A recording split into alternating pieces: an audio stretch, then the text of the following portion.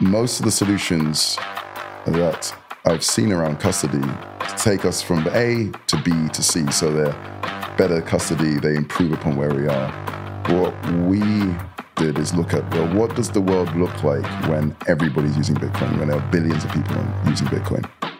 Hello there, how are you all? Welcome to the What Bitcoin Did podcast, which is brought to you by Gemini, the only place I'm using for buying Bitcoin. I'm your host, Peter McCormack, and today I've got an awesome interview with Obi Nwosu, the co-founder of Fedimint and board member for Jack Dorsey and Jay-Z's BTrust organization. Now, I first met Obi a couple of years ago when he was the CEO of the UK exchange CoinFloor, but that seems like a lifetime ago now, because since then he left CoinFloor and co-founded one of the most talked about projects in Bitcoin. Anita Posch first made me aware of Fedimint when I spoke to her in November last year, and Matt Odell has talked to me a lot about the privacy implications, so I knew I had to ask Obi to come on the show and give me an explainer. So I hope you enjoy this. If you've got any questions about this or anything else, then feel free to drop me an email on hello@whatbitcoindid.com. Why is it? We always have shit. We had 60 people at the meetup, the first one in Bedford. 60 people At the meetup, wow. Yeah. BTC Gandalf was there, I think. He was there, yeah. He came down. He drove down the night. He was like, I'm thinking of coming. I was like, what, from Scotland? He's like, yeah, I might just drive down. He did. My God. Right, this. So we just signed this lad 2 minutes into his league debut for us. He's just arrived. Oh, MG. It was a bit jumpy, that. Yeah.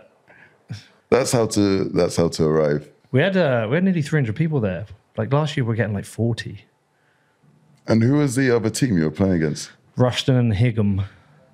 And they were like a couple of places below us last season, but we're so much stronger now. I mean, that guy there, Dan Walker, we signed for Bedstown. They won Step 4 last year.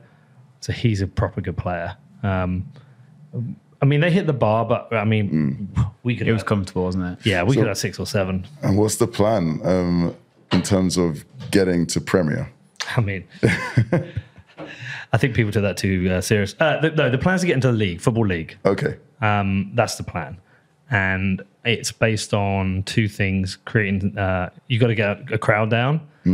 Either my Bitcoin needs to massively increase in value, or I need to keep convincing Bitcoin companies to sponsor it. But I think momentum is everything. I think if we're crushing it, we're top. We should win the league. We're the best team. If we're top of the league by February next year, I can go back to all the sponsors and say we delivered. Okay, but you need sponsorship to go into the league. You can't just at the top you automatically go in. Look, so we're a nothing club. Where we had the only people who would come last season would be people who had their family play for the team, and now we're building a community. But 300 people come into a game will make you maybe £2,000 or 2 home games a month, 4,000. You say half of that for running the club, that gives you £500 a week wages. It's hard to compete on that. We've got the best budget, which is £1,500 a week wages. But the only reason we can pay that is I've got good sponsors. On top of that, we put in a new irrigation system, 20 grand. We've taken on a ladies team. We've bought them all new equipment, merch, everything. Tracksuits and kit. We've spent 20 grand on that. We've taken on a youth team. We spent 10 grand on their stuff. So like all the money the sponsors have invested is essentially us like a startup, just out of the gate running, taking on the biggest women's team locally, taking on the youth team, sorting out our ground, sorting out our signage, sorting out our merch, getting our website sorted, having a videographer to do it. It is basically like setting up a company. Totally. And but the difference with this, it will never scale to the point of exponential growth in terms of revenue. What it most likely does is get to the point where it's sustainable. So if we can get into the town centre and play our games at the rugby club, our crowd will probably go from 300 to maybe 800-900. And then at this level, our income would allow us to have the best budget in the league. And you've got to keep growing that through the leagues. But I think we'll always need like sponsors or people like Cameron and Tyler Winklevoss who say, give me some money to make us do it. But we do have a Bitcoin meetup, which had 60 people come to it. And we're about to teach all the players about Bitcoin. We're going to put QR codes on their social media cards. So if they score a goal, it goes up and they get tips. There's a buzz around this town. And in some ways, this could become like an El Zonte kind of thing. in that we create this kind of sporting local community that's all around Bitcoin, and it just spreads the knowledge. So, but it only works with sponsors. No, we can only launch with sponsors. Give us 5 years, we might become sustainable because we have a bars and a crowd in the town. And people come for it. Yeah. But we spent like 200,000 pre-season on getting everything ready. Like our streaming, it costs us 60 grand a year to stream all the games. 60 grand. Yeah, because it's about £1,500 a game because you have a commentator, 3 cameras, instant replays, all that kind of stuff to do it right. But because of that, we have a few hundred tuning into each game, which hopefully become 1,000. They'll also buy merch, right? But clubs at our level cannot do this. Like we operate, honestly, I think the standards of what we're trying to do on a lot of the levels are crap Premier League, good Championship, in that we do a printed program that's nice. Our website is the bollocks. We're trying to do everything top level, but we can only do it because we've got the money. Yeah, but I think if you start with passion, if you're really passionate about what you do, then you can figure everything else out. Yeah, and we're doing good stuff. I mean, the other big local team, they gave up the ladies team. They kind of just didn't look after them. And we're like, well, that's ridiculous. Like, you've got to have ladies football as part of this. So we've taken them on. And the game, what would you say the mix is, women to men on Saturday? It was higher than I thought. I reckon it was like, I don't know, 60-40 men. Yeah. 60-40, 60-40 men. 60 men, 40% women, yeah. And girls. That's pretty good. Yeah. Pretty good. But it was like a family event, wasn't it? Yeah. And if you think the girls just won the Euros, it's good timing. So anyway, the plan isn't the Premier League, the plan's Football League, 6 promotions. Step by step. Step by step. Hopefully in 6 seasons. Anyway, man, how are you? I'm really good. I'm enjoying walking along the river in Bedford. Beautiful, very out relaxing there, right? With the swans and everything. It was nice. Yeah, Bedford's actually. Thank you for the recommendation on where to stay. The Embankment. Yeah, it's the best pub in town. Got to get Danny up there at some point. But no, it's a really nice part of the town. I love it. I love my hometown. I could tell you're really passionate about it. Bedford Maximalist. So last time we spoke was a while back. You were at CoinFloor. Yes, yeah. It was less than 2 years ago, but it feels like a lifetime ago. Now you're running the hottest startup in Bitcoin. Everyone's talking about it. We had an incredible launch, and we're really humbled by the reception. But yeah, it's so amazing. The people I work with just love it every day. How did that transition from CoinFloor to this happen? So CoinFloor, the last couple of years, I became aware of the fact that I wanted to do something else. CoinFloor was great. It was a great experience. And we had a number of firsts, but it was very focused on the UK. And right from the beginning, I'd been very interested and passionate about bringing Bitcoin to the world, starting with the Global South. And with traditional finance, VCs and investors, the idea of your second market being Nigeria or Venezuela was just not going to happen. Also, at the same time in 2019, the Financial Action Task Force approved the travel rule. And from being one of the first regulated exchanges in Gibraltar and Europe, for me, it was very clear that over the following 3 to 6 years, we were going to see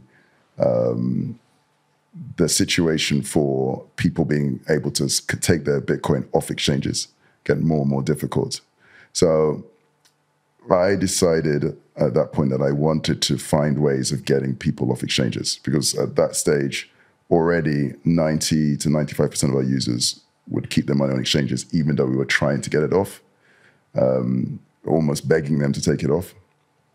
And that situation was getting worse as regulation became worse. And at the same time, I started also looking at ways to find people to purchase CoinFloor who had the same philosophical leanings as I did. And that's where it started. So over the following year, I went to Hackers Congress, Paralelinopolis in Prague, and I was fortunate enough to meet now one of my co-founders, Eric Syrian. And yeah, he was explaining this idea called federated Chaumian mints. I was explaining some ideas I had about getting people off exchanges.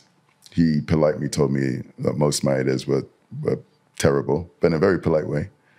And then he explained this federated Chaumian mint idea. And from his point of view, it was a privacy solution, and it was an incredible privacy solution.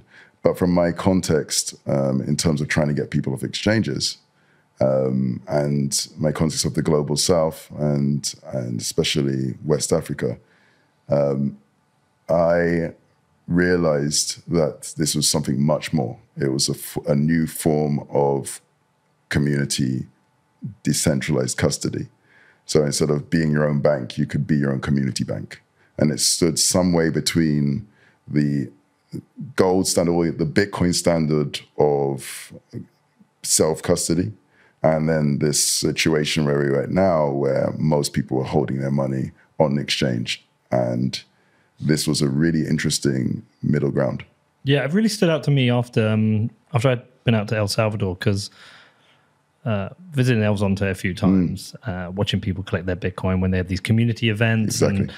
and then seeing them go back home. And I was starting to think about custody for these people, because I obviously have a multi-sig custody solution, cold storage for myself, which involves distributing keys into multiple locations and certain access rights, yada yada. But it's very much a developed Western solution.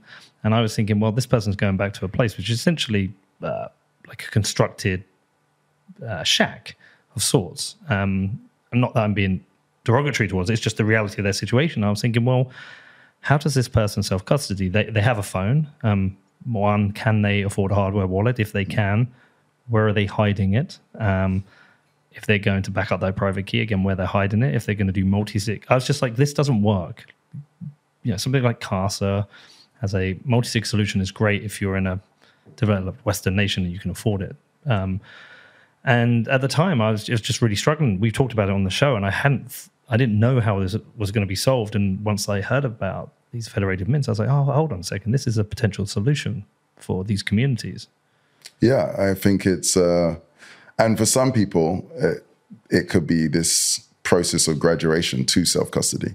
But I think the thought process was, right now we're at point A, and we want to get to point Z or Z for you, the US audience. Is Z? It's Z, yeah. We want to get to Z. And Z is hyper-Bitcoinization globally. Now, most of the solutions that I've seen around custody take us from A to B to C. So they're better custody, they improve upon where we are. But what we did is look at, well, what does the world look like when everybody's using Bitcoin, when there are billions of people using Bitcoin? And when you look at that world, a few things become clear. One, the vast majority of people will be using Lightning as their daily driver. That's what they'll be using for transactions and so on, receiving and sending. People are receiving it for salaries. People will be receiving it as a merchant and spending money to buy goods and services, as well as holding. And also, just given the limitations of the Bitcoin network at the base layer, the majority of people will not be transacting on-chain most of the time, if ever. So once you realize that, and you realize that we're going to go from a world where most people right now have multiple UTXOs to their name if they're holding Bitcoin, to a world where UTXOs will be shared by multiple people, then you need some way of doing that which isn't holding it on an exchange. Because at the moment, the only choice that you have is to have that sort of world is everybody storing it in a centralized manner with effectively a stranger, someone you don't know, whose incentives, as we've seen time and time again, often don't align with your own. Yeah, or they can make mistakes, or people can hack things, and there's just that risk of holding there. That's why we always encourage people to get their coins off the exchange. But it feels like it's more than just that, though. It feels like this is more of a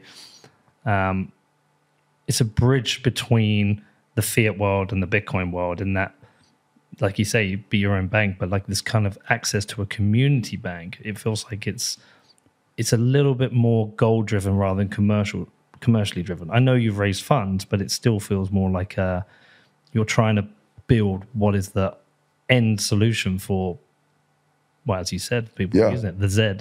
Yeah, when we started, so when I met Eric, it was and remains and will always remain Fedimint, that is the core protocol. This protocol for what I like to call the third pillar of the Bitcoin open source ecosystem. Yeah, so explain the three.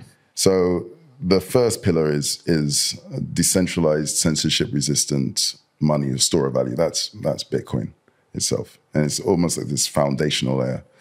But the next is decentralized, censorship-resistant payments, and that's the Lightning Network.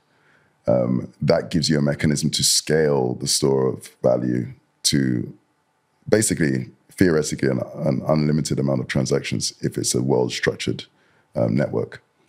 And what was missing is this decentralized, censorship-resistant custody system, so that people everywhere can custody Bitcoin without having to rely on a presumably regulated third party. And that was Fedimint. I know we're going to have to get into the details of how it's going to work. But the thing I was starting to think about is that there's obviously issues with buying from exchange. The big one, something that Matt Odell will smash me on the head and talk about over again, is issues with KYC AML. And I know you're solving a custody solution, but will people be able to accumulate Bitcoin within a Chaumian Mint and avoid exchanges totally? So I think the short answer is yes. What we are trying to do, and to your previous question, is think about this solution holistically. So custody is a key part of it, payments and settlement through Lightning is a key part of it, and obviously the money itself is a key part of it. But we're not just focused on creating a great new form of community custody. We're focused on helping form societies or cities or towns that are hyper-Bitcoinized. We're defining, just so we have a yardstick, we're defining hyper-Bitcoinized as more than 50%, so 51% of the community using Bitcoin every day. And that's by using, not including just holding or just investing or just speculating, but buying, selling, using as a means to transfer other forms of value like stable coins or whatever it may be every single day. And when you want to get to that target, it focuses the mind. So you have to solve or have to help promote solutions to the end-to-end process. So if that means being able to transact in a store in the way that the user's comfortable with, or training them or educating them, that's all part of solving it. So we don't just plonk in a technology, but we provide training and infrastructure so that they can use it end to end without having to rely on central third parties if they so wished. And you obviously, I don't know, have you done any dev work, or are you still scoping the dev work? Oh, we've done a lot of dev work. But it's not available yet. You can't create one, right? It will be available very soon. So we're hoping to have a Signet version of the Fedimint software. The aim is in August. And do you have a test town you're going to be placing this? Is there a test scenario you're working on? So we have multiple potential test towns or cities or countries. It's Bedford one. Bedford, well, we can talk afterwards. What's an ideal test? But we have a series of criteria, but So we're doing a couple of things. One, we're going to be rolling out the software. There's two different things. So there's this open source project, Fedimint, which we're working very hard to maintain its open source nature, because we want it to be a protocol that everybody uses. We have a number of incredible donors and sponsors providing donor and sponsorship for that. And then we have the commercial company, Fedi, which is working on a wallet, which will be likely the first wallet to implement the Fedimint protocol. So the timelines for those, they're obviously dependent because we can't roll out Fedi before Fedimint. So the Fedimint timelines, we're aiming for before the end of this year, ideally within the next couple of months, to announce a version to be used by hackers, enthusiasts, and so on, so that we can start kicking the tires and anyone can download that. What's the relationship between the two? Are they essentially two separate entities? They're two separate things. So it wasn't until a few months ago that we really started looking at Fedi, or Fedi. You can call it Fedi because it sounds like Jedi. Sounds like the Fed. Well, some people say that, but that's My just Fed. coincidence. It's like be your own Fed. You can be your own Fed, yeah. So Fedimint has been worked on as an open source protocol. It is the actual decentralized custody system. It's run by members of your community, trusted members of your community. So each person will run a server, and they work together to to manage a multi-signature wallet for any Bitcoin that's deposited to it, and also to manage this federated Chaumian Mint, which is effectively creates these IOUs for the Bitcoin that can then be held by you on your mobile app or viewed and accessed by users. And the Chaumian Mint is highly private and privacy preserving. It's a very mature, old and established mechanism for providing privacy within this sort of walled garden of the Federation. So that protocol is available and has been worked on for a number of years. Prior to predates your work. Yes, and the idea of Chaumian Mints predates federated Chaumian Mints. Of course, yeah. Prior to my meeting Eric, he'd been working on that for over a year and was being sponsored by Blockstream. The idea originally came about, I like to say, a bit like Bitcoin. There were a number of different things that preceded it, sometimes by decades, but finally got to a point where all of it was available for the idea to appear. And when it did, a few people tried to work on it in parallel. So if you look at the constituent elements, first of all, in early 1983, we had the ideas behind Chaumian Mints and blinded signatures by David Chaum, who was one of the people referenced in Satoshi's white paper. And this was the lead up to the idea of Chaumian Mints. So this was this sort of privacy preserving protocol, but it required money, cash, to be sent to a centralized entity, a bank. He posited it would be a bank. You send them cash, fiat cash, and then they would give you these IOUs for that cash. So trusted. So it was trusted. Well, the money was trusted because it used fiat, because Bitcoin didn't exist. And also the actor was trusted as well. One central actor, the bank. But so you trusted one person and you trusted the money. But ignoring those 2 points of trust, you had within the walled garden of the Chaumian Mint, you had cryptographically and theoretically perfect privacy.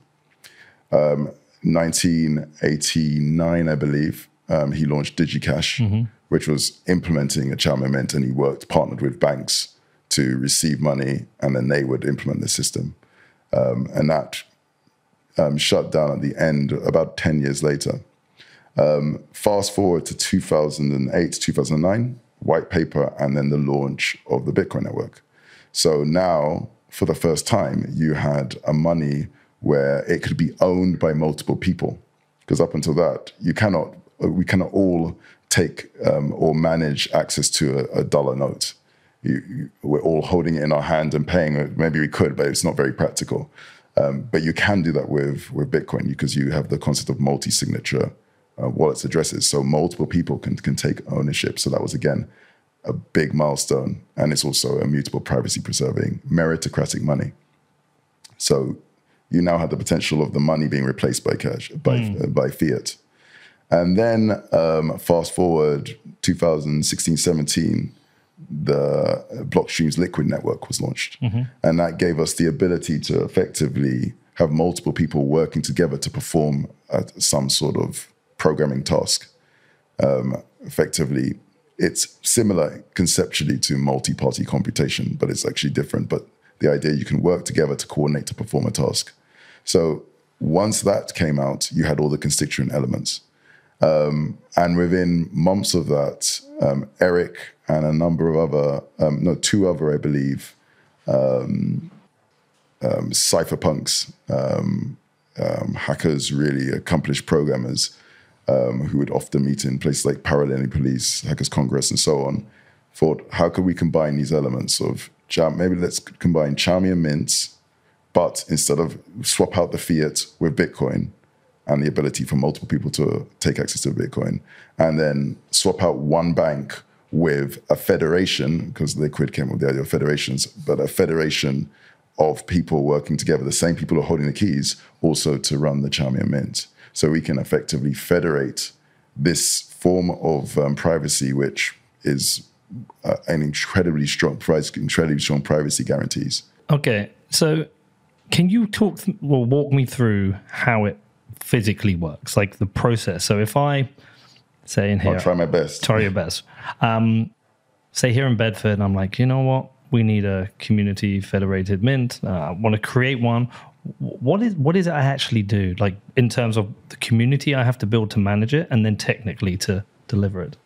Yeah. So let's say you're in Bedford and you've got Danny, yourself, and first of all, the first thing you as a community would do is decide who within your community have a track record of being trustworthy. People who maybe, so you may not include yourself in that list, but people I like to think who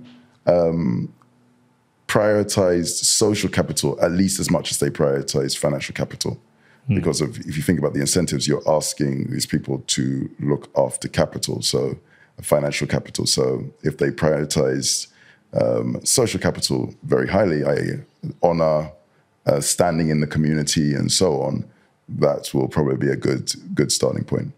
And over your lifetime of being in the community and so on, you're going to have an idea of people who have just, have a track record of just being, knights, almost like honorable, trustworthy, reliable, et cetera, et cetera.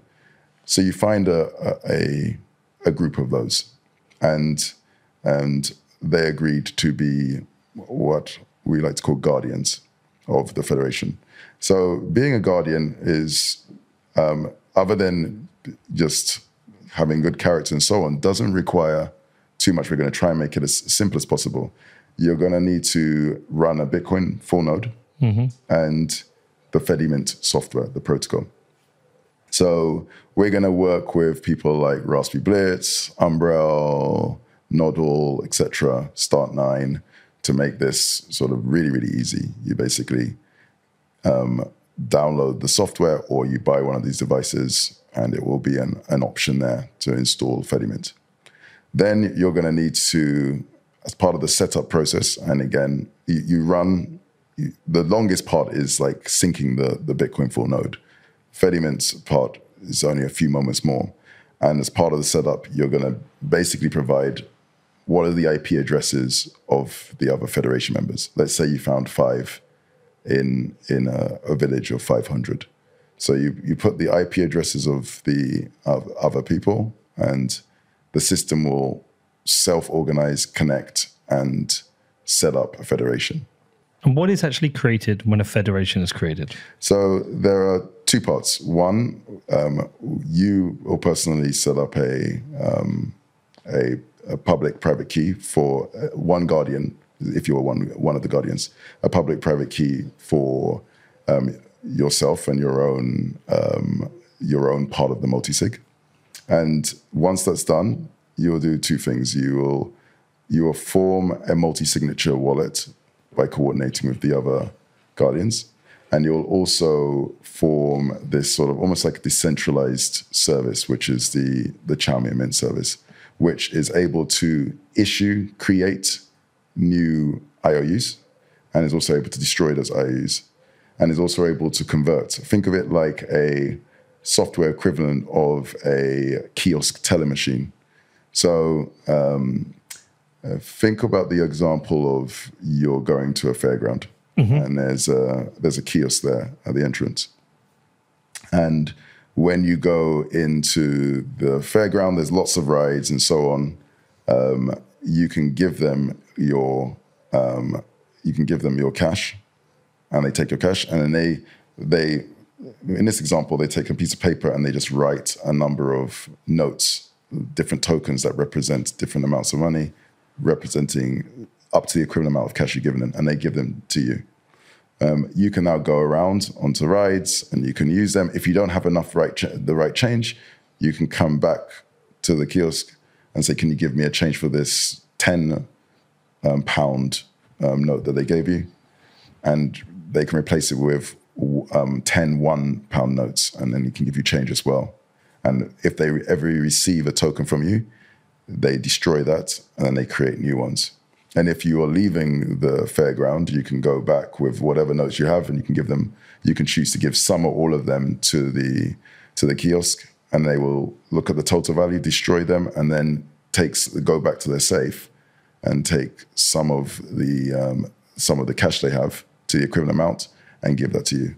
So those are the things that they can do. And the elements in terms of the system is the safe to store the cash, and then the ability to, and then the piece of paper and pen, which gives them, and the bin, effectively the ability to create IOUs and destroy IOUs. And so those are the two bits that each guardian is managing the system to create and destroy the IOUs. That's the Xiaomi Mint. And the ability to be part of the multi-sig that's holding the Bitcoin. So say we found 5 people, we create the multi-sig. Do we have a choice whether it's a 3 or 5 or a 4 or 5 and all those kind of things? And I guess there's no limitation. You could have 20 people or 10 of 20 or... So these are implementation things that we're dealing, because we want to balance functionality with performance, with simplicity as well. But fundamentally, there's no reason why there's a limitation. There is, logically, you don't want less than 4, maybe 3, because you want to have a situation where no one party has the ability to block a transaction. So the logical minimum of that will be 3, so that 2 people can always make sure a transaction happens. And there's also limitations on the largest number, just from a performance point of view, because more people, the more coordination needs to happen to sign transactions or perform any action on the system.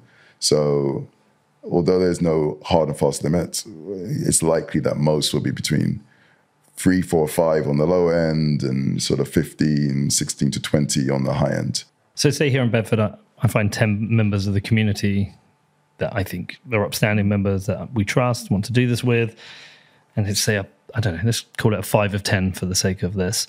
You'd probably want to make it show that there's a majority need to sign. So 6 of 10. 6 of 10. Yeah. So say we have the 6 of 10. What are the things they're having to sign? And is it a manual process each time? So they need to download the Fedimint software. Uh-huh. And again, it will normally be automatic as part of something like an Umbrel, Raspberry Blitz, Start9, not all that sort of system. And just like the Bitcoin node, this is going to be a unattended operation system. So once you've downloaded it and you've put the IP addresses of everybody else and kept your own the backup of your own private keys, other than running out of hard drive space in 3-4 years time or something like that, general maintenance or restarting a machine if it fails, and which hopefully it won't do very often, just like a Bitcoin node will just sit there and run. You just have to keep it fed and watered with electricity and internet. This show is brought to you by Ledger. Now, recent events have highlighted just how important self-custody is, and Ledger is the smartest and easiest way for you as a Bitcoiner to take control of your Bitcoin. And the world's most popular hardware wallet just got better. Ledger have recently announced the launch of the new Nano S Plus. The larger screen makes it easier to manage and verify your Bitcoin transactions, and the Nano S Plus maintains the same high level of security as all other Ledger products. Now, I have been a Ledger customer since 2017, and I absolutely love the S Plus. Now, if you want to find out more, if you want to check this out, if you want to purchase a hardware wallet from Ledger, then please head over to shop.ledger.com, which is shop.ledger.com. Next up, it is Big Casino. So they are now running a very cool competition where you can join me at the North London Derby, Arsenal v Tottenham, hopefully to see Arsenal absolutely spank Tottenham. Now, they have created a Bitcoin box at the Emirates Stadium, and they're going to be giving away 2 tickets to the match. It's on October the 1st, and to find out how to enter, just check out their pinned tweet at twitter.com/BitCasinoIO. That is twitter.com/BitCasinoIO. Also, please remember to gamble responsibly. Next up today, we have Ledn. Now, from savings accounts to personal loans and even mortgages, Ledn's financial services enable Bitcoiners to experience the benefits of holding today without selling their Bitcoin. With the recent events in the lending market, Ledn demonstrated that their robust risk management strategy was the right approach. They don't actively trade or invest in DeFi yield generation and have experienced 0 losses as a result of their strategy. Ledn only supports Bitcoin and USDC, 2 of the highest quality and most liquid assets in the industry. They are also dedicated to transparency and are the first digital asset lending company to complete a proof of reserves attestation, which they re-verify every 6 months. With multilingual support on standby 24/7, Ledn is there to support all your needs. And not only Ledn are a sponsor, I am also a customer of theirs now. I am using their services. So if you want to find out more, please head over to ledn.io, which is LEDN.io. And also today we have the Pacific Bitcoin Conference hosted by Swan Bitcoin on November the 10th and 11th, 2022 in sunny Los Angeles. Now, I've known Corey, Yan, and Brady for years, and they've been pulling out all the stops to make the Pacific Bitcoin Conference a celebration of the Bitcoin community. I'm going to be emceeing the conference alongside my friends Natalie Brunel and Stefan Rivera, and there's going to be an incredible lineup of speakers, including Lynn Alden, Alex Gladstein, and Preston Pish. Now, Pacific Bitcoin is going to be the right mix of education and good fun with unique experiences. They've got a surfing simulator and loaded with other events and parties before and after the event. They're bringing the brightest minds in Bitcoin to discuss a range of topics from macro to nation-state adoption, mining, and lightning. And you're not going to want to miss this inaugural Pacific Bitcoin Conference. I know it's going to be a special event. Now, Swan are offering a huge 30% discount to listeners of the show. Just go to pacificbitcoin.com and use the code PETER at checkout. That is PACIFICBITCOIN.com and use the code PETER. And say we create this eCash for Bedford, because it's essentially an eCash token that's created based on the Bitcoin. That's what the term I've heard? I think for it's eCash is the protocol, Chaumian eCash, yes, and it is a form of IOUs, but just for to avoid confusion, it's still effectively Bitcoin because you can spend it. The user experience will be like Bitcoin. It's just, but yes, within the federation, it's these IOUs giving access to a pot of Bitcoin that's being held. Yeah, I'm thinking in like UX. I'm going back to my UX days, thinking in UX. Like I've say Danny's created, and I want to get some of this this Bitcoin within this Chaumian Mint. Do I speak to Danny, or is there just a public address I go to and I send the Bitcoin to it, and I get this other token representation back? So you want to receive some, in the example, you want to receive some Bitcoin, or no? I want to use this federated mint. In the community. I want some of this version of Bitcoin. Yeah. is there just like a public address I just send it to and immediately send something? But how do I actually exchange? What's the exchange process? So what you want to do is join the federation. Okay. So let's take it step by step. So one thing I didn't go into because is the privacy properties of the Xiaomi Mint in that example of the kiosk. Okay. But that's a separate issue. I've got a whole privacy thing here. So we can come back to that. But so what you would do is, first of all, a federation setup. So it requires, let's say, 5 or 10 people that you trust within this community. They all download this piece of software and effectively click run and put everybody's IP addresses. And those IP addresses could be in the form of a QR code, and they can scan each other's QR codes, and they're set up and run. And once it's all configured and running, it just operates.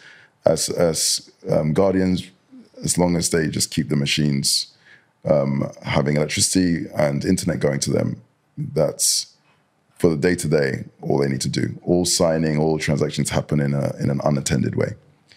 Okay, so when they have set this up, all of them will, from the interface of their node, will be given the address, the location of the federation that's now been created.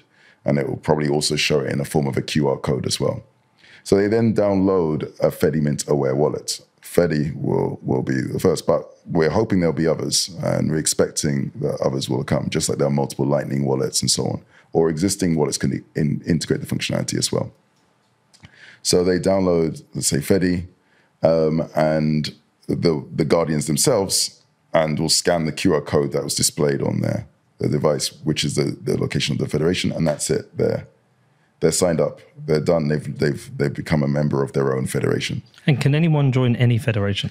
Anyone can join any federation, yes, because it's cryptographically near perfect privacy, so there's no way to know who can join. However, if you wanted the people to help with the recovery of your keys in the event of you losing your phone and not keeping all your backups and so on, which is one of the things that frightens many people from self-custody, you would need to be able to show that they will need to know who you are to be able to help you recover. And so that leads to a social limitation, even though there's no technical limitation. You'd have to just accept the chance that it'll be very hard for them to say, okay, a random stranger come up and asks for something back, and so that leads to this limitation. But it's not a technical one. Okay, so another user comes along and wants to join the federation. Let's say Danny, and will come up to you and say, "I'm interested in joining the federation." You'll take your mobile app, you'll click the name of the federation, it'll show you the QR code of the federation, and they will scan it with their version of the app, and they'll join.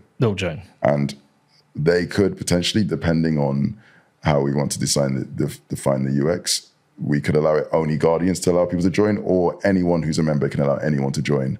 That's a UX decision that we're deciding. But let's say anyone can allow anyone to join, then Danny can go up to someone else, and that person says, "You know what? You're always going on about this Bitcoin thing. Okay, I finally get it. How do I get this thing?" And instead of saying, join an exchange, he can instead say, "Here, just download this app and scan this QR code." Done. And can you imagine people joining multiple federations? Yes. Yeah. So in that scenario, does it require the token within that federation to have its own name?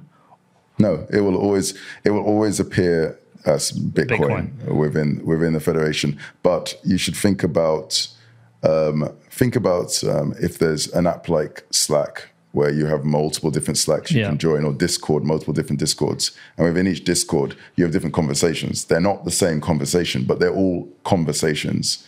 But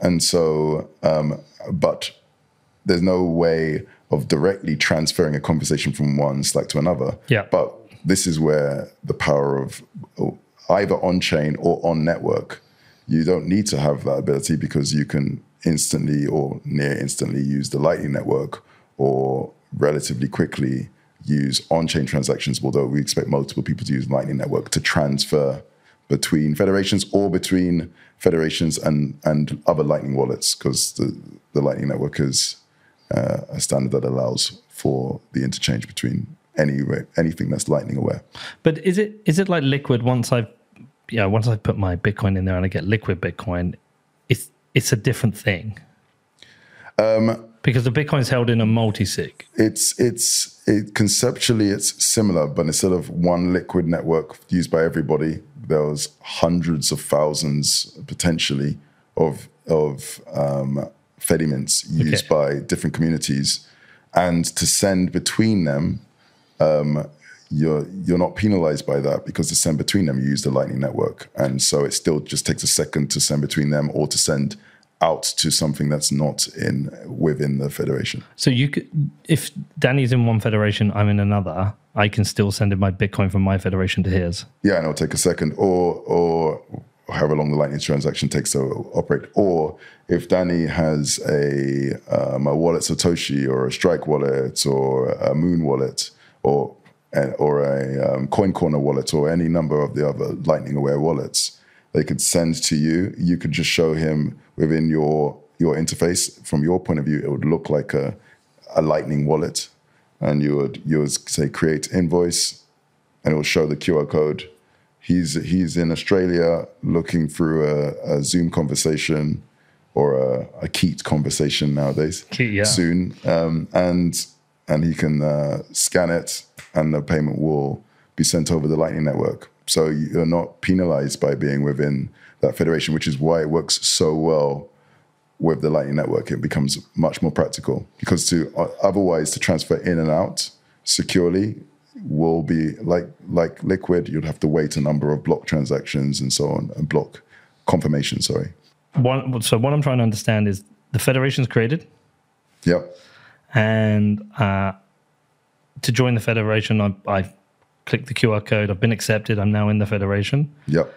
And then I send Bitcoin to an address, and that gives me this Bitcoin. How do I get this Bitcoin? How do you receive from that point? Well, so let's say, how do I convert my Bitcoin into this Bitcoin?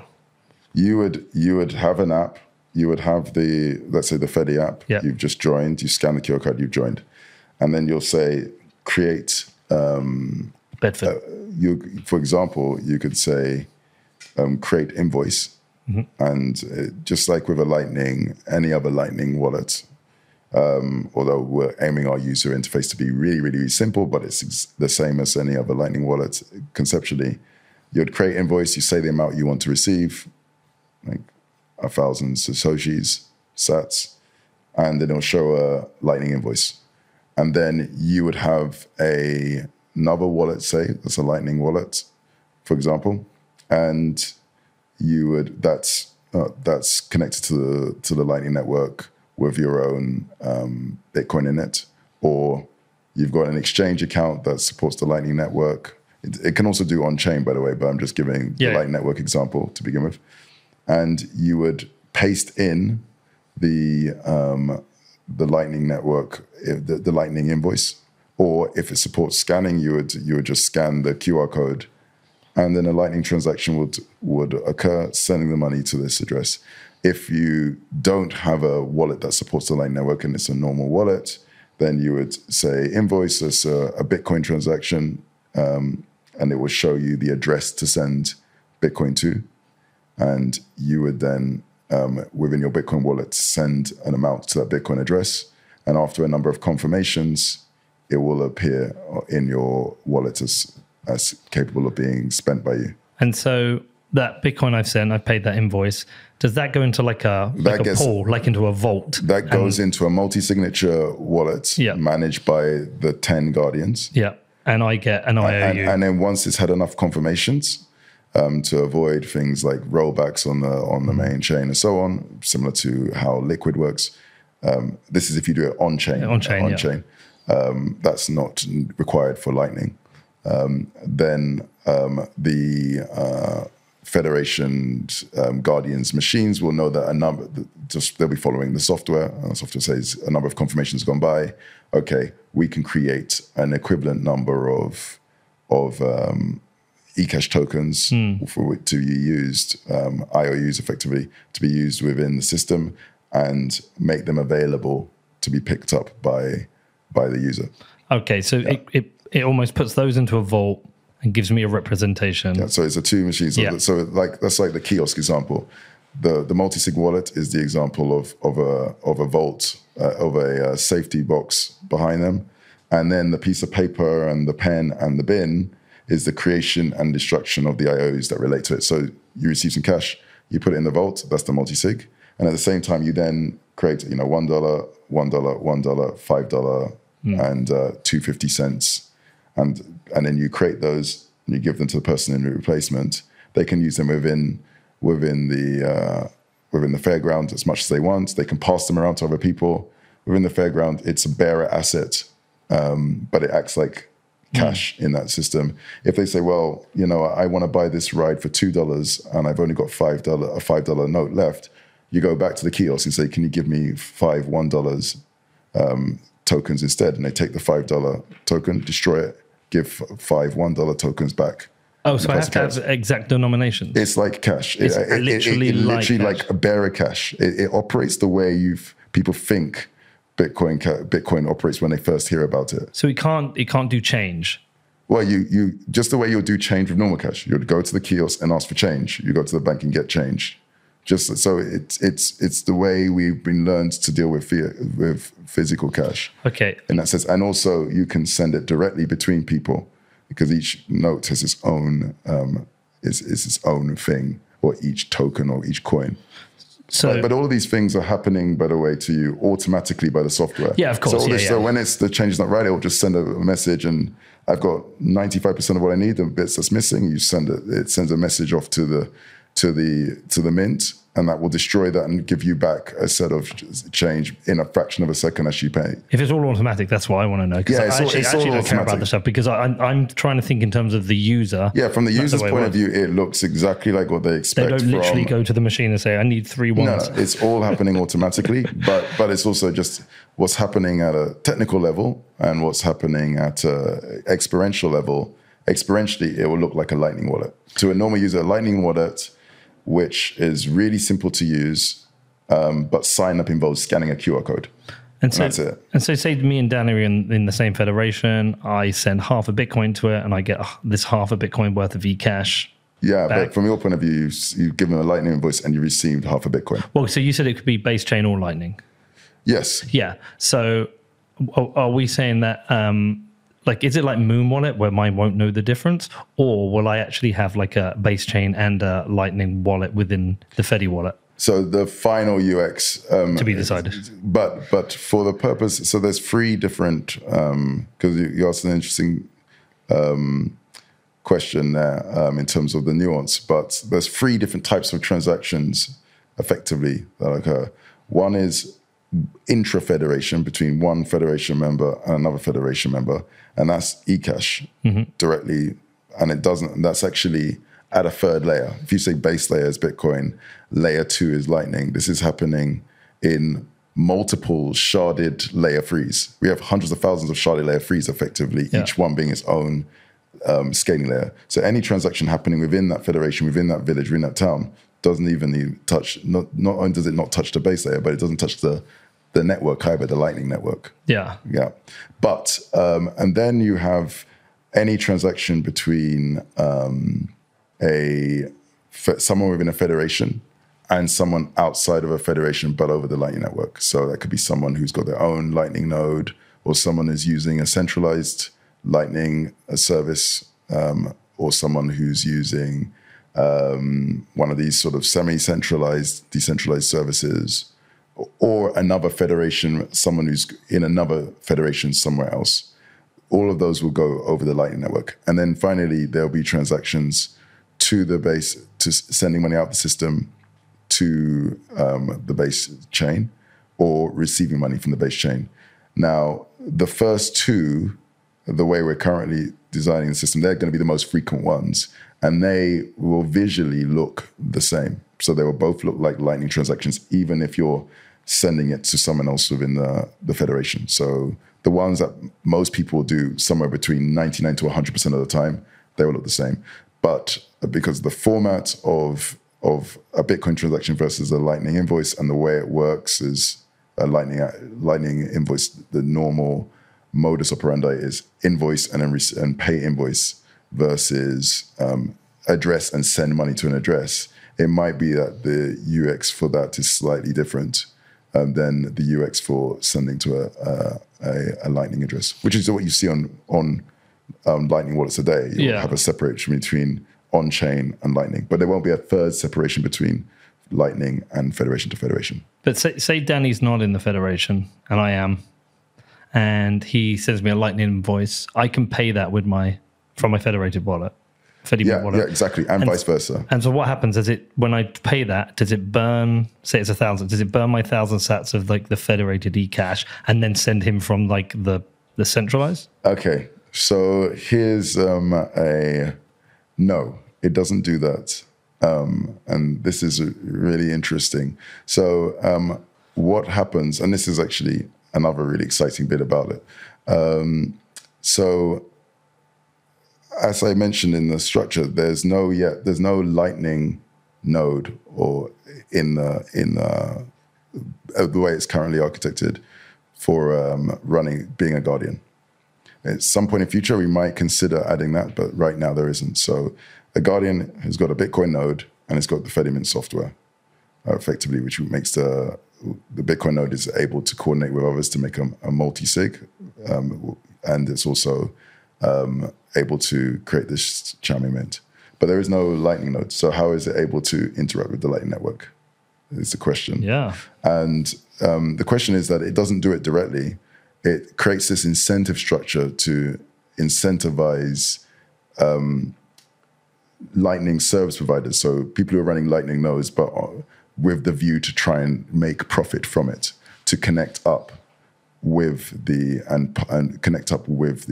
federation. And the way they do that is this: they will also join. Say you're running you're a Lightning service provider. You're running a Lightning node, so you're part of the Lightning network. You're relaying Lightning transactions and earning a fee whenever you do. You will then say you see there's this federation, which is a town or a village of 500-600 people, all wanting to make and receive Lightning transactions. So it's a very lucrative source of revenue for you. You can join that federation, and then you can make yourself available as a Lightning, what we call a Lightning gateway, between the federation and the Lightning network. Right, I see. And so what happens is, instead of, you normally form channels, payment channels on the Lightning network, you form, for want of a better phrase, ghost channels, which act and operate like a Lightning channel, but it's actually not a Lightning channel. They're taking the federated. So what will happen is when this person makes a transaction to pay, when you look to pay the invoice to Danny, who's using a Lightning wallet that's connected to the Lightning network directly or in another federation, what actually happens is, and it's all transparent to you, it's just you're paying the invoice, but your eCash is sent from you to the Lightning gateway, which is the LSP, who is connected up to the to your federation. And so it's not destroyed; it's just sent to their balance. So their balance of eCash tokens increases, and then they on the Lightning network pay out. Yeah, but because this sort of is replicating the hash time lock contract payment channel logic of the Lightning network, this ghost channel, it's still transactional. If it fails, then no one ends up requiring trust. The LSP does require trust in the federation, though, because they're holding tokens for the period of time they're holding tokens. Yeah. But they don't require trust with you. It's like a Lightning channel. But what's incredible about that is this ghost channel it doesn't cost necessarily to open and close this or manage these. So effectively, you can open up channels with all of the members of the village but use the same capital across all of them. So that gives you a number of capital efficiency benefits. Imagine you had 500 separate people you had to open up a channel with, and you had to lock up 0.1 Bitcoin with them. Instead, you have 500 people and you could maybe only lock up, that in total would be 5 Bitcoin you have to lock up. Now you could maybe only lock up half a Bitcoin and still service 500 people, meaning that you can service more people, and it becomes more profitable. If it's more profitable, more people set up Lightning nodes, and more people become Lightning service providers, making the network more reliable. And say it's a base chain transaction. So I've got my federated eCash, and I want to send Danny some base chain. Does it then burn it? Danny's very lucky. Danny's had a lot of Bitcoin of me. He's got a lot. He's got a lot more than me now. So, but say I've so I want to send the transaction to him. He's given me his address. What actually happens there? Can I do that? Can I just send to his Bletch32 address from my? Yeah, you can. But what would the wallet do? Send it back to the.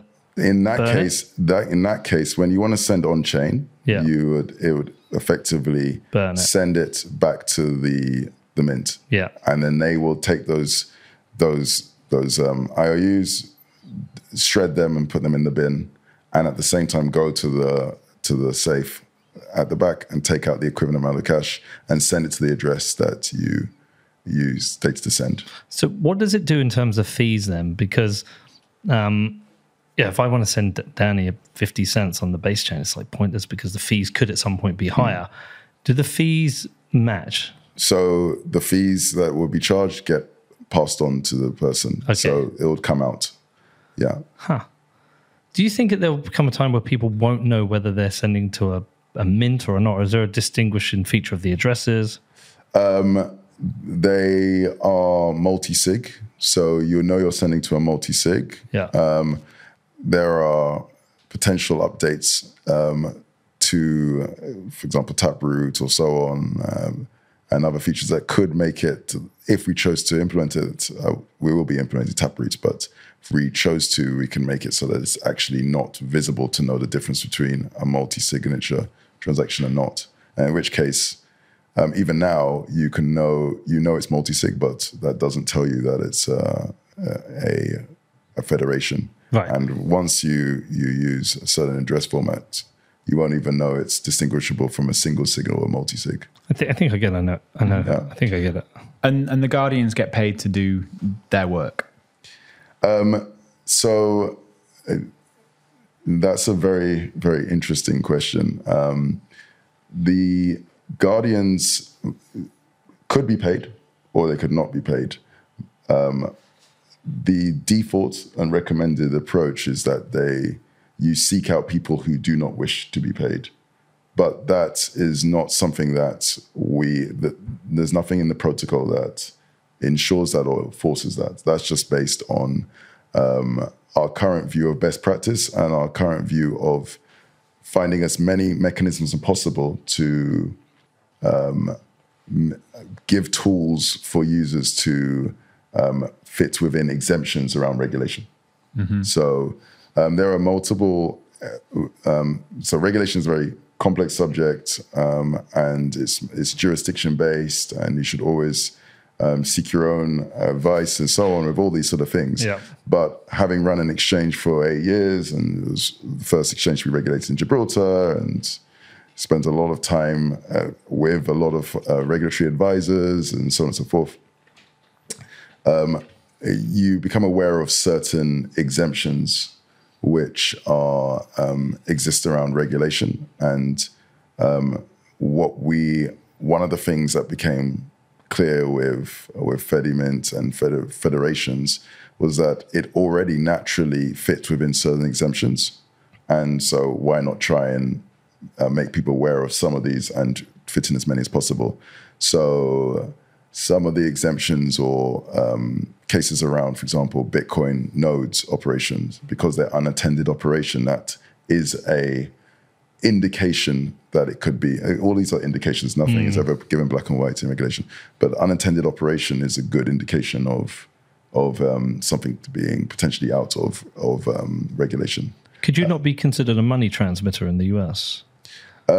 Again, it depends on where. But if you're operating in an unattended manner, again, you should always seek advice. But if you're operating in an unattended manner, if you are doing something and this is one of the strongest exemptions, is if you're doing something that is not by way of business, that is an exemption which you see in multiple reasonable jurisdictions. And that's why if you're not looking to make money from running this, and you're doing it for people you had a pre-existing social relationship with, friends and family, etc., that would seem to fit the evidence that you're not running it by way of business. And the reason why that is an exemption is, if you think about it logically, imagine the number of times you perform something that could be considered a regulatory activity, but you're doing it for friends and family, you're not looking to make money. If I'm holding money in a piggy bank for my son, am I a custodian? Would I need to be regulated? If I'm going to the shops and taking money from my friends to buy something on the way to the shops, am I a money transmitter? If I go and say, yeah, you should buy Bitcoin, am I a financial advisor? If you're not looking to make money from it and you're doing it by way of for friends and family or people with pre-existing relationships with, again, obviously these things will all have to be, it's always case dependent and country dependent, but that is a stated exemption in the UK, in the US. And another one is a third one, which we are just by nature of the system we fall within, is again another test, is whether you have the agency to act individually. And because, again, you could set it up to be a one-of-one federation, but then that doesn't seem to have that's why we would recommend to have at least 3 or 4, because then no one person has the ability to make a transaction without others. So again, you don't have agency to move money individually. No guardian has that. If you're not looking to make a profit, then you're not doing something by way of business, and you're doing it for people you have a pre-existing relationship with. If it's just operating, and in the main, the day-to-day operation is just sitting there in a room, in a box, and you're not doing anything, again, that's another area. Now, if you choose to not implement, the more of those you implement, the more it would give you a tool to say that you're not doing this by way of business and be exempt. The less you do it, the more you'd have to seek advice. Can the signers in the federation collude and steal the Bitcoin? If the majority of the answer is yes. Yeah. If it's the majority of guardians, yes. But so, is there a risk here in a scenario? Say there was, let's say Bedford again. We set up a 3 or 5, get 3 trusted members, and this mint starts to grow into quite a decent size. And then Bitcoin does what it does and goes up in value. And I wouldn't do it, but just say I did. Say I said, you know what, guys, there's a few million here. Let's steal this and do one. Like, does that exist as a risk, and how much have you thought that through? Because we spend a lot of time thinking it through. Because I was just wondering. The thing I'm thinking is, like, is it a little bit? Are we encroaching on a little bit on that? Not your keys, not your Bitcoin. You're kind of giving up your private keys. So there's 2 parts to that question. I'll start with the last part first. Sorry, and I need to throw one other thing in there. So I might forget then. No, just to make it make logic. Yeah. So if we still stole the Bitcoin from the mint, does that automatically burn the other coins that exist within the wallets? No, and people find out when they try to withdraw, and it was fractional reserve effectively. Yeah, and so you won't know if you draw it. You try to withdraw, and there's no money to withdraw, and it will fail. Can that happen then? If the majority of guardians collude, then yes, they can move Bitcoin individually, because they have a multi-signature. They have a multi-signature wallet. So if they work together, they can take the Bitcoin off. Right. Which is why it's important to choose people who you trust, to have a background of prioritizing social capital over financial capital. No, and I can think of some great examples. Michael Peterson in El Salvador, I would say him as a federation. Yeah. You can really trust in Jorge there as well. I can think of a group of people, but I'm just saying, if these federations become quite commonplace, you can't help people police everyone who is part of one. Does it exist as something that can happen? There's a lot of questions I might forget that. Yeah. Basically, can it be stolen? So first of all, can we do something? We think about it a lot. Yeah. And the recommendations of to try and work with second party trusted relationship. And a second party is someone you have a pre-existing long-standing relationship with as a separate to a third party. It is a thing, a second party. A third party is someone that you is not yourself. First party is not someone that you have a pre-existing relationship with, so not friends, family, co-workers, and so on, that you've built a human level of understanding about how much you can trust them. And then there's a third party where it's basically someone you have no first-hand knowledge of other than what they've told you through advertising or media or giveaways or so on. But effectively, it's a stranger, and that's a third party. So we have recommended that having custodied many millions of people's money for 8 years and seen what's happened and the incentives around third party custody. My strong recommendation is to go for second party trust, because there's two things that people value: financial capital, but also social capital is something that is valuable in society. And there are some people who index very high on how much they value social capital. And then on top of that, we use technology to federate that. So now, because obviously people can always change, but if you have a group of them working together and you need most of them to collude, that we believe will be a good step in terms of reducing. But it goes further than that, because not only are they working together to collude, they'll have to work together to collude, which goes against their own social incentives. They'll be ostracized from the community that they've spent their life trying to build up a reputation with. But we, as the producers of the system, are looking to add in and bake in education and helpful information to guide people to protect them as well, as much as we can. And obviously some of this will be learning. There's no way we can guarantee we cover everything.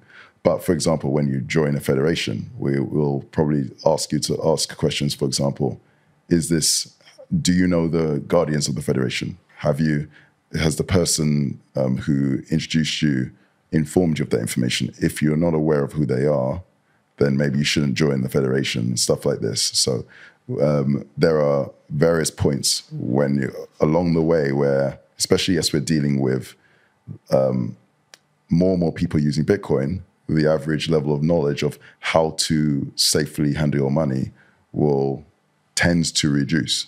So it's important, we think other wallets should do this as well, bake in best practice guidelines to when receiving money, when sending money, when joining federations, or what you should do and what you should think about. It's like checklists. There's a great book called The Checklist Manifesto, Manifesto. It's an amazing book because it talks about how the power of just going through checklists massively reduced the rate of plane crashes. It's in the army, and also it's had a bigger effect than any other intervention in increasing the positive outcomes in hospitals, because most of the time it's due to people just forgetting to do things, and so we're going to want to implement those sort of mindsets and ideas. Didn't that come up the other day when I was talking about checklists in the pub? You're a checklist maxi. But did the Checklist Manifesto come up? Oh, I don't know. I've got to dig that out. Yeah, it's a great book, but it's a similar idea. Just keep checking things. And one thing that we could check, for example, is if it looks like the size of a mint, because we can still observe the amount of money being held by the mint is above a certain size, we could say, look, you are holding this much money on this mint. Maybe you should consider splitting your money across multiple mints. And again, we can as an app say, look, we can observe that this size of mint is large. To move between mints is a lightning transaction, and it costs fractions of a it could be done in seconds and so on. So, and joining mints is so easy. You should decentralize your risk so we can again provide reminders, because people may not think about that. But if it Or does, set up your own mints. If this mint that you're joining is becoming too large, maybe you should set up a smaller community mint for your family and so on, et cetera, Yeah. et cetera. it does remind me a little bit of. It's kind of taken one step back towards banking. I'm not saying this is a criticism, but like today I had to do a bank transfer. I bought a bed of all sides of things. In Bedford. I didn't buy a bed in Bedford. I bought a Okay. bed in from, I think it was Surrey. Okay. But when I put in their details, it asked me a couple of questions. Do you know them? Do you trust this company? Like, it was like a checklist of things they asked me about. Now, they asked me things that you wouldn't do as part of this. They were like, what are you buying? And they wanted to actually know some kind of check the transaction kind of stuff, some KYC, AML kind of questions, like what are you buying? Who's it for? But the first I've had it a few times. Do you trust this person? Are these details correct? There's like these little checks in place. And it's just kind of interesting because I'm thinking you're trying to find solutions to the fact that this is we're taking some Bitcoin from trustless to part trusted. But I guess you're saying like you're focused on the people who have on exchanges who've got full trust to be less trustless. No, this is not about. Some people who, because of the privacy guarantees that you get, will find it if they're self-custodying to take their spending money, and instead of spending it from their own set of private keys and their own wallet, sending it first to a federation and spending it within there, because it will improve their privacy, their personal privacy. So there will be that use case, but that's not our focus. If you see our site, our focus is about the fact that billions of people are either excluded from using either solution, so first-party custody or third-party custody, and the billions who are potentially capable of custodying, most of them are currently destined to be custodying on exchanges. So we're talking about the 90 to 95% who either have no option or it's third-party stranger custody as the option. And from that point of view, it's a step in the right direction. Yeah. It's not about getting the people who have the ability, they have the monetary means, they have the technical means, and they just have the confidence, the self-confidence to self-custody. If you have all three of those, then you should definitely do that. That's the, as I say, that's the Bitcoin standard. That's the gold or the Bitcoin standard. And there are services like Casa, like Unchained, and so on, who, if you have the monetary means and it's a larger amount that you're holding, that can help you and steer you through the path of doing it in a multi-signature manner and make sure that you follow best practice as well. But the idea of, but that's 5, 10, maybe 20% of the market. And we're talking about 80 to 90% of the market, which is currently destined to not have any option at all or to hold it on an exchange. And this is a step in the right direction. Separately, in terms of checklists, that's just good for anyone. I would suggest, even in a first-party wallet, and you're about to make a payment, it would be good to ask questions, because people, I see it a lot, especially it's still prevalent now, but it was very prevalent a few years ago in parts of West Africa, various scams. There was OneCoin, there was BitConnect, there were a few more, I've lost track of the number, and people would fall for these scams, and some would be storing Bitcoin first party. But if there was a reminder in that app to be careful, does it look like a Ponzi scheme or so on and so forth, that could have helped save people. If people want to turn off those notes and not have them, it's fine. But if we know that these are potential pitfalls or mistakes that people make, the value and benefit of just reminding people to think about these things before doing a transaction it doesn't affect decentralization. That's just about trying to help them in a way which is separate to anything external happening to them. So that way, because you have to remember, one of the most common ways of getting money from people is confidence strictures will not it won't be a technical approach. It'll be just, you've built up confidence in me and I'm telling you to do this thing. Yep. If the app says, is anybody telling you to do this thing? Stop. Then that's the final check. And that's probably going to be the most common way most people will be scammed or so on. This show is brought to you by Gemini, who I am using exclusively for buying and selling Bitcoin, but I'm only ever buying. Come on, we're hodlers, we're not sellers. I'm also using the Gemini app for buying the dips, and I've been buying a lot of those recently. And I've also set up my DCA with twice monthly buys of Bitcoin. Both the app and the website make buying and selling Bitcoin super easy, and Gemini has invested in building industry-leading security since day one. Gemini are now also running a special offer for listeners of What Bitcoin Did. All you need to do is head over to gemini.com/WBD, and new customers will get $20 in Bitcoin when they trade $100 or more on Gemini. Now, if you want to find out more, please head over to gemini.com/WBD, which is GEMINI.com/WBD. Next up is my new sponsors, the Texas Blockchain Council. Now, on November the 17th and 18th, the Texas Blockchain Council are putting on the Texas Blockchain Summit in Bitcoin country, Austin, Texas. Now, you know how much I love out there. I'm going to be attending. The event is 2 days of thought leadership for Bitcoin. Day one is all that any Texas Bitcoin miner could ask for. Top Bitcoin CEOs and their teams will be hanging out in Austin. And day two has top policy leaders from the US, both federal and state legislators, senators, House of Representatives, CFTC commissioners. What more could you ask for? Yes, I'm not just promoting this. I'll be attending the event in Austin, hanging out with my Texas Bitcoin buddies, and interviewing someone very important on stage. So make sure you book your ticket, come to the event, let's hang out. To find out more, head over to texasblockchainsummit.org and use the discount code PETERMC20 for a 20% discount at checkout, and let them know that I sent you. This offer is valid until the end of October. Next up, it is BCB Group. BCB Group provide online business banking services for companies in the Bitcoin industry. And yes, I am a customer of BCB too. They heard about my difficulty with finding a payment services provider that understands Bitcoin and reached out to me. Now, BCB's clients include major exchanges, market makers, funds, and miners active in the UK and Europe, but they are expanding globally. They have an amazing network called Blink, which facilitates instant free payments between BCB clients and all supported currencies. Now listen, I know some of you have had some trouble with this like me, and if you are looking for a banking provider who understands and supports Bitcoin companies rather than creating hurdles, then like me, you want to become a BCB customer. Now, if you want to find out more, please head over to bcbgroup.com/Peter, which is bcbgroup.com/Peter.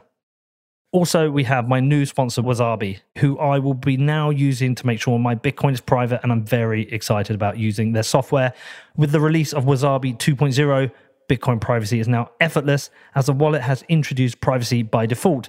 Now, rather than having to choose to CoinJoin, this can all be done automatically. So you just need to receive your Bitcoin, wait for the CoinJoin, and then you can spend freely. All the magic happens automatically in the background, which is a massive UX improvement.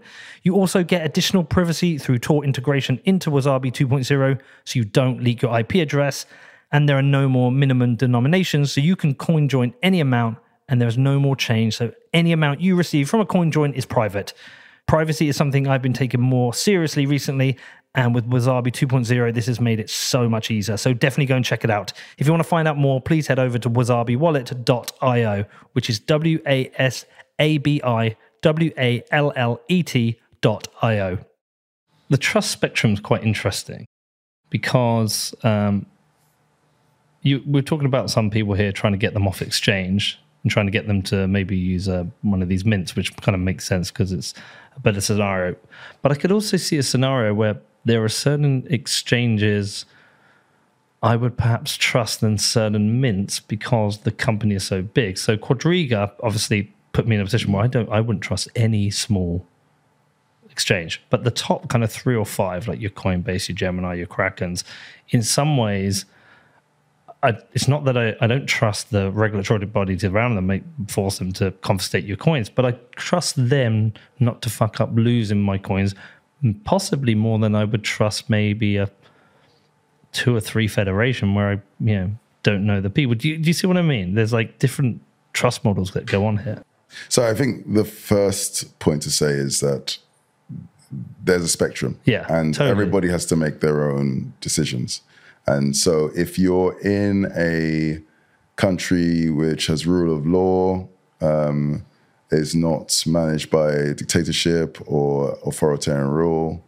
By the way, you're already now at the minority of the world. Gladstein would You're tell us now that. you're now at the minority of the world, and then you have exchanges that you feel that you can trust, and you're happy to pay the fees for doing that, and they're also happy to have you as a customer as well, because they're regulated entities. So therefore, by definition, they will have a criteria for who cannot join. And by definition, that means some people don't fit the criteria. So you might want to join them. They may not want to have you as a customer. So if you can get through all of those hurdles, and then you're free to make that choice. I think a mistake I might be making, though, is I'm kind of envisaging this from the privilege of a stable Western liberal democracy, where I've got multiple options in terms of kind of exchanges that have built a solid reputation, to multi-sig solutions, to good hardware wallet access, whereas really you're solving a problem for people in much more challenging environments. For me, I see the privacy option is where essentially if I want to send to Danny, I send it into my into the federation and then send from there. That totally makes sense, but I would never keep all my Bitcoin in a federation. I think people see the value of the privacy value of it, but also people who are currently even in the West, who are in sort of Uncle Jim mode. They're the Bitcoin knowledgeable person within their family, and people are asking them to advise them on Bitcoin, help them buy Bitcoin, help them hold Bitcoin already. Again, people will be doing this in this ad hoc manner. This allows you to do it at least do that in a more better practice manner with lower efforts, because instead of just being called every time they want to spend it, or you can now just set this up, and you can still have the same experience. However, thinking globally, it seems that, and based on feedback, although there's a lot of interest in the West from a privacy point of view, there's a huge amount of interest from the global South, and that's an area where, right from the day one of starting at CoinFloor, has been an area of interest for me in terms of Latin America, Middle East, Africa, of course, and also we're seeing a lot of interest in post-Soviet Europe as well, and these parts of the world where for monetary reasons, or they're in areas of conflict, they're suffering under the yoke of authoritarian regimes and dictatorships. And this is, again, more than half the world. Billions of people we're talking about. They don't have those options. They often suffer under, we're talking about 10% inflation. Venezuela's 20,000% inflation. Currency controls, a lack of options for alternatives. They don't always, again, location is dependent, but some of these have very few. They're either unbanked or underbanked, as Andreas would say. And so we're talking about billions there. And if we help those billions, we've already won. But but this is a global product, and different people, it's like a hammer. Different people will use the hammer to build a boat, a house, or a piece of art, but it's a tool that can be used in different configurations. Do I seem to be overly grilling you on this particular subject, or has this come up quite a bit? Which subject? The idea that there is a trust model based around the fact that people could collude. I think it comes up a lot. I think it comes up because most of the audience and the places that we're talking to are from the global north or the west. And so there, people really grill this. The idea of for second-party trust seems to be unusual. Although then, when you say the Uncle Jim model, most people know either themselves without realizing it, or know someone who is advising on Bitcoin, or helping people buy Bitcoin, or holding Bitcoin on behalf of friends and family. But there is this sort of disconnect between, even though they might be doing it themselves, believing that they won't be able to trust some, so other people are trusting them, but believing that it's going to be hard to find people who can trust a friend or family, even though they are being trusted at the very same time. Well, we've seen lawsuits in the UK where people have colluded on wills to try and steal. So even within family groups, there are trust issues.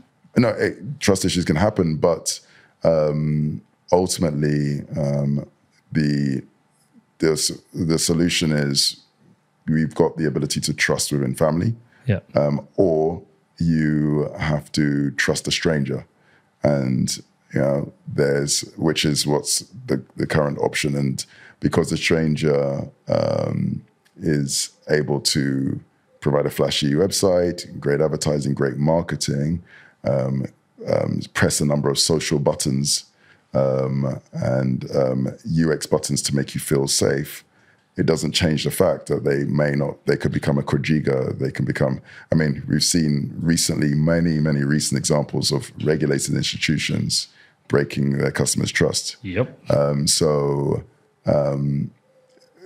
It's a question of trade-offs. The ultimate and ideal is for people to self-custody. Mm-hmm. And again, as part of the education and training within the app, above a certain level, we not only would say, not only this federation is becoming quite large in terms of the Bitcoin it's holding, maybe consider moving or splitting to reduce your risk. The app could also say, your amount of Bitcoin you're holding is becoming quite large.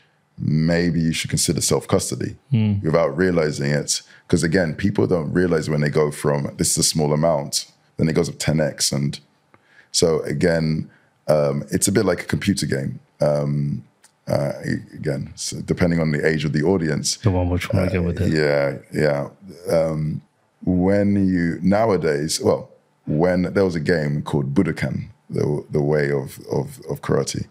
And what would happen in this game is... Hold on. It was this great game, but this is like the 90s or early 2000s. Danny, try and find a screenshot for me. Budokan.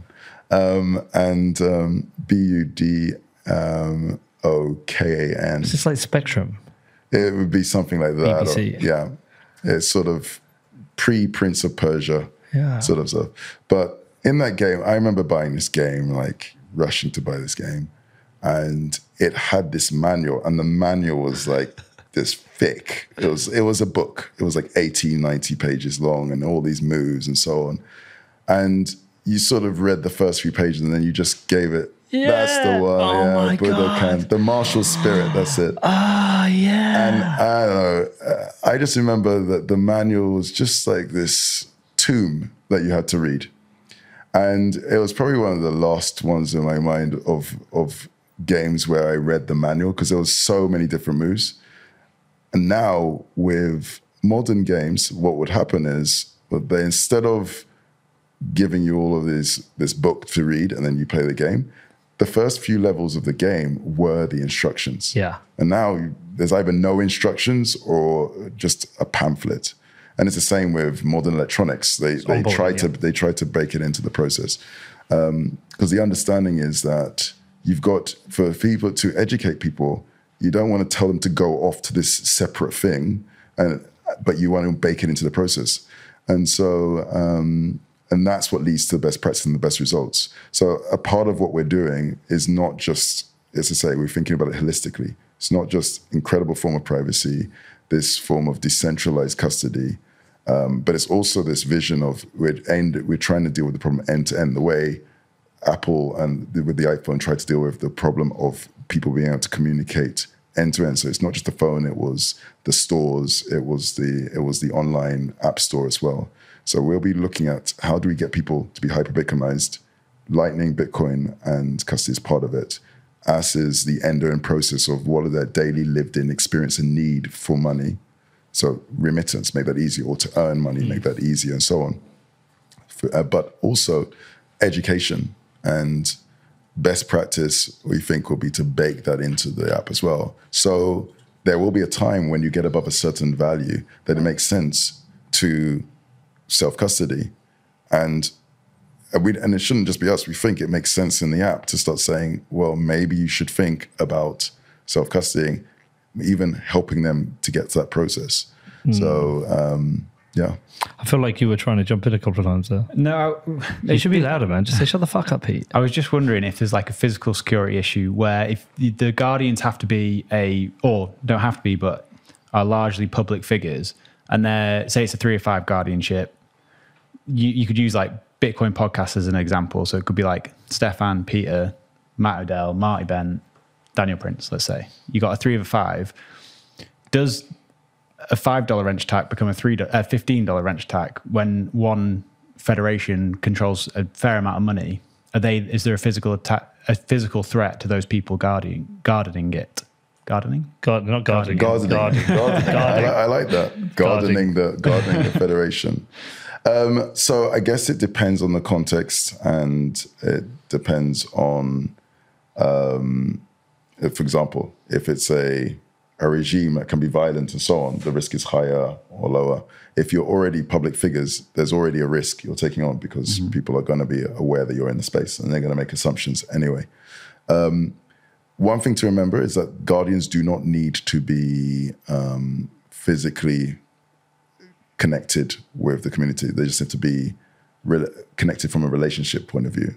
So let's take the scenario where you have a family and some are in the diaspora and they're often sending money home to relatives abroad. And there's a village with many people who are based, who are the recipients. And that village might be in a place which is actually not necessarily safe to be a guardian. But the diaspora, members of the diaspora could be the guardians who are in New York and London. And they're often sending large parts of their paycheck back to the people back in the village. It's a very common scenario. So if they're already giving large parts of their money to the federation, to the village or to the relatives abroad, it seems that you could probably trust them to custody the money that they've been spending and giving as well. But also it means that their location is physically separate to where most of the money is being used.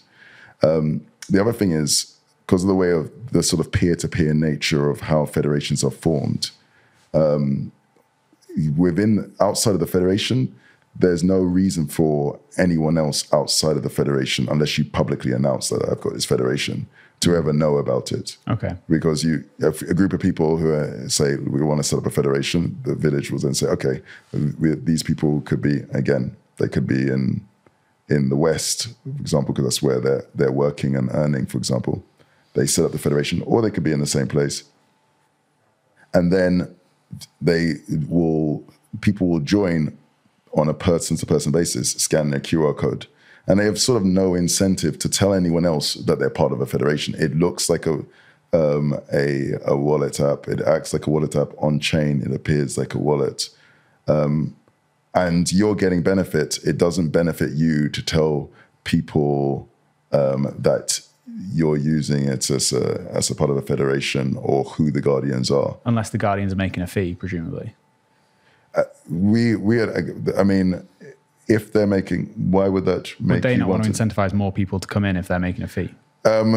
Potentially, that's an interesting point. Potentially, but as I said, my recommendation is to not charge a fee. It just makes things simpler. You're not earning any revenue from it, therefore you don't have to deal with tax issues and corporation tax, and you reduce the risk of being considered a regulated activity, which would increase your overhead by 1,000-fold.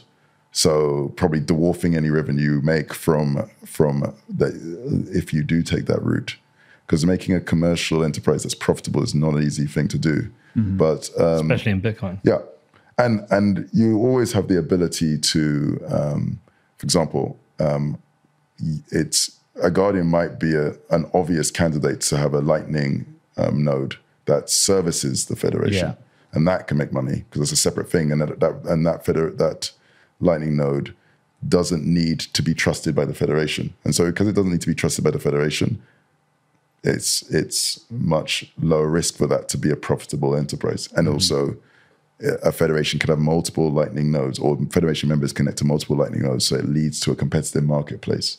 So you don't need to But the creation of a productive Bitcoin community leads to multiple opportunities to generate revenue in other ways. I wonder how much chain analysis are looking at you guys thinking, what do we do about this? Well, if and when, not if, when, of course. like federations are widespread, and we're talking about tens of thousands of hundreds of thousands of them within the federation.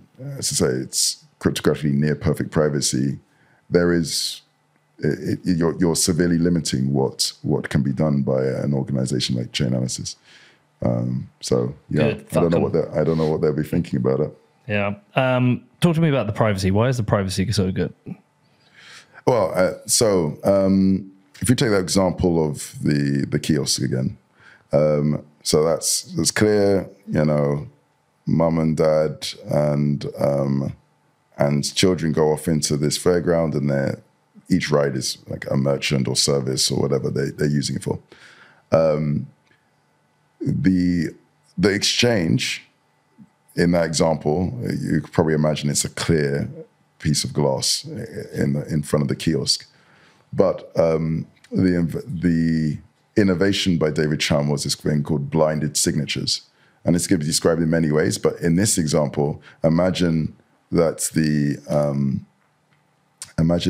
kiosk window is painted over black. So all you have is the hole in the wall to pass through. I had a weird thought there. I know where your head was going there. A hole in the wall to pass through the Bitcoin, okay? I think both of our heads were going there. That's also really wrong. But anyway. We're talking George Michael here. So yeah, anyway, yes, it's the fairground glory hole. But you what the fuck is this? This is a conversation about privacy as well. The privacy. Anyway, so you glory holes offer pretty good privacy. Yeah, privacy in the privy. But so you go to this kiosk. You paint over the window, and you pass through your Bitcoin, and you get back these IOUs. Now, what do you owe me? So, oh my days. I'm trying to keep a straight face here. I won't look at you. I won't look you in the eye. We're doing a good job. I won't look you in the eye. So you give back the IOUs, and effectively, you as the kiosk operator have no idea.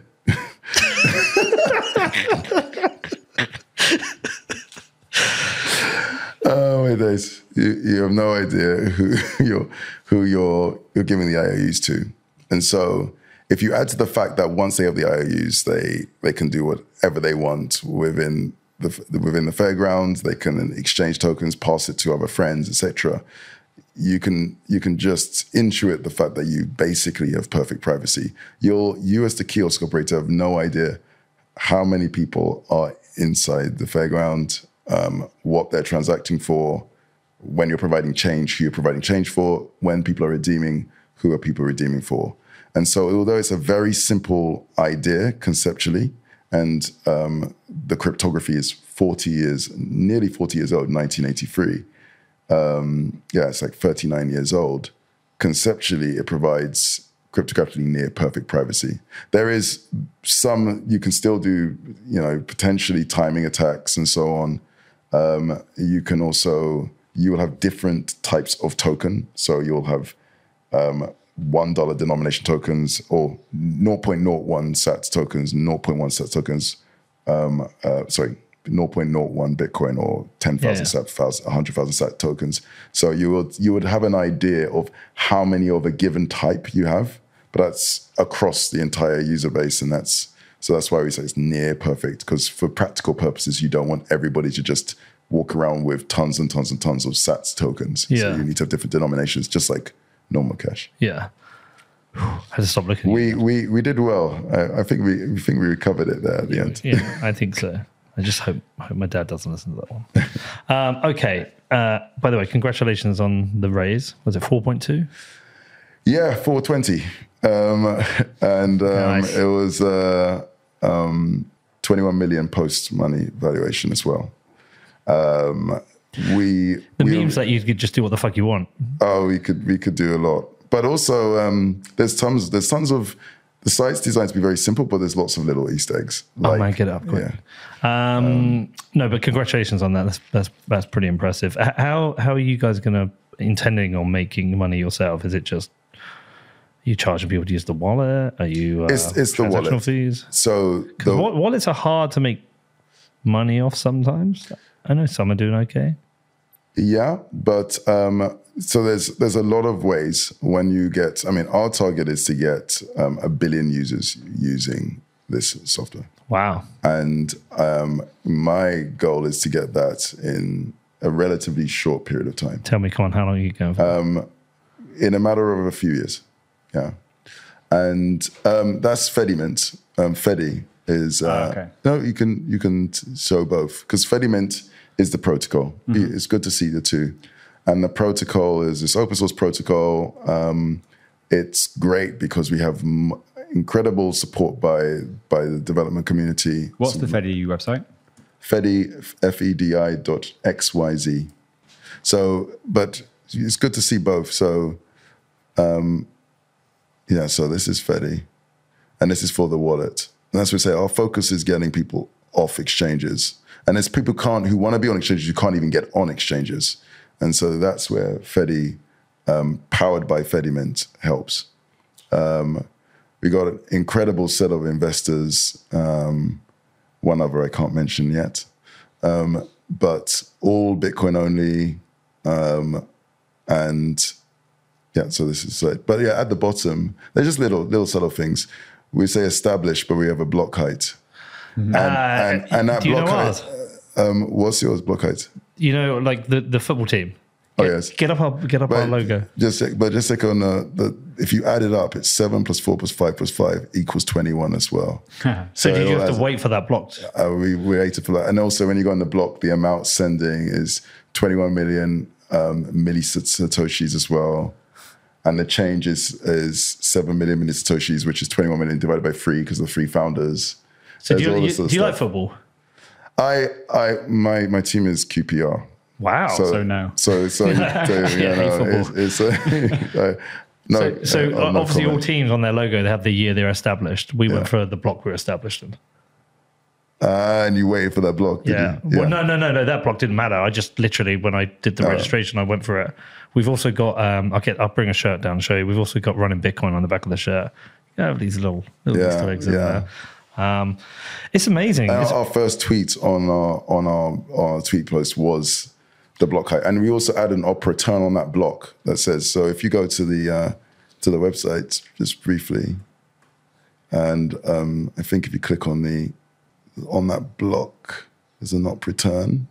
Fedi has arrived. Yeah, so we also got the block at the time, and the amount is because we think of the Lightning Network is 1,000th of a sat, so it's 21 million millisats Very as cool. well. So there's all this really cool stuff. how do you guarantee it gets into that block? We use a lock time. Okay. We use an end lock time so that it would come in the block afterwards. You can't guarantee for No. sure, but you know, You've been so pissed if it had been the block afterwards. But we for fuck's sake. would have still been 22. fine. No, look, it's very cool, man. It's very cool. I like what you're doing, and I wish you all the best with this. It's Thank you. very interesting. I love the buzz that's around it. I love the fact that it's a Bitcoin only project. I love the fact that you're doing it. Your investors are fucking great. The ones I know of. It has to be Bitcoin only. What's You're that? wearing their hat. Yes, yeah, 1031. Yeah. Do you know what's so cool about this? Tell me. It's my birthday. Oh, really? Yeah, I was born on Halloween. Wow. I've got the pumpkin up here on my. So you're destined to be involved with Bitcoin then? Yeah. Well, I don't want to start any rumors. All right, tell people where to go. I mean, we've just had out, but tell people where to go to find out more. Who do you want to hear from? Yeah. So if you want to find out more, definitely go to fedi.xyz for the wallet to hear about over the coming months when we launch it. And Fedimint, if you're really interested in working on the open source protocol. Both the commercial company and Fedimint are looking for incredible engineers to work on it. And then to find out about us, Fedi BTC on Twitter, and then myself personally, OBI on Twitter. And is there anything I didn't ask you wish I had asked you? Well, the segue into Glory holes, more of that. Really just threw it off. But no, there's an incredible amount of human rights defenders, activists, and that we're working with and we're trying to select the first places where we are going to put a lot of effort to not just roll this out, but get to hyper-Bitcoinization. But I think we covered a lot of things, and it was maybe we can have a follow-up conversation. Whenever, man. Listen, you're welcome on whenever. I mean, maybe once it's out there, I think and that's somebody's a good using idea. it and like get some feedback on it. Are you going out to the conference in Ghana? Yeah, we're sponsoring it. Oh, okay, I didn't know that. We might have something to announce there. Well, we might be there. Yeah, no, you should definitely. There's going to be a lot of people are going to be surprised because I'm also a board member at B-Trust and so on. You're basically saying Jay-Z is going to be there. I'm not commenting on, but there's going to be lots of interesting people there. Have you got to hang out with them? We don't talk about the conversation, but they're an incredible group of people working on it, and also the people who helped bring not just the board members I work with, who are amazing, but also the people who helped bring us together. I feel very fortunate. I'm working on all Bitcoin, all with empowering the global south, all with global impact, and all the time. So are you living your best life, man? I'm living the best life right now. Well, dude, listen, anything we can ever do, you hit us up, you give us a shout. Thank you. If you want us to share anything, you want to come on the show, you got something new to tell us. This is a very cool project, and it's a real honor to have you on to talk about it. Thank you. I wish you the best, and can we eat yet? We got about a couple of hours. We got to wait till 6:30. 6:30, yeah, intermittent fasting. Jesus, man. All right, well, we'll wait till 6:30 to eat. But listen, all the best, man. Appreciate Thank you very much. We're going to work really hard to deliver on everybody's been looking for us. I think you're going to absolutely crush it. We will. Thank you. All right, man. See ya. Okay, thank you for listening to What Bitcoin Did. I hope you enjoyed that interview with Obi. The work he is doing off Fedimint is very cool, and I will definitely be keeping an eye on it and asking him to come back and give me an update on the show in the future. Anyway, any questions about this or anything else, feel free to drop me an email on hello@whatbitcoindid.com.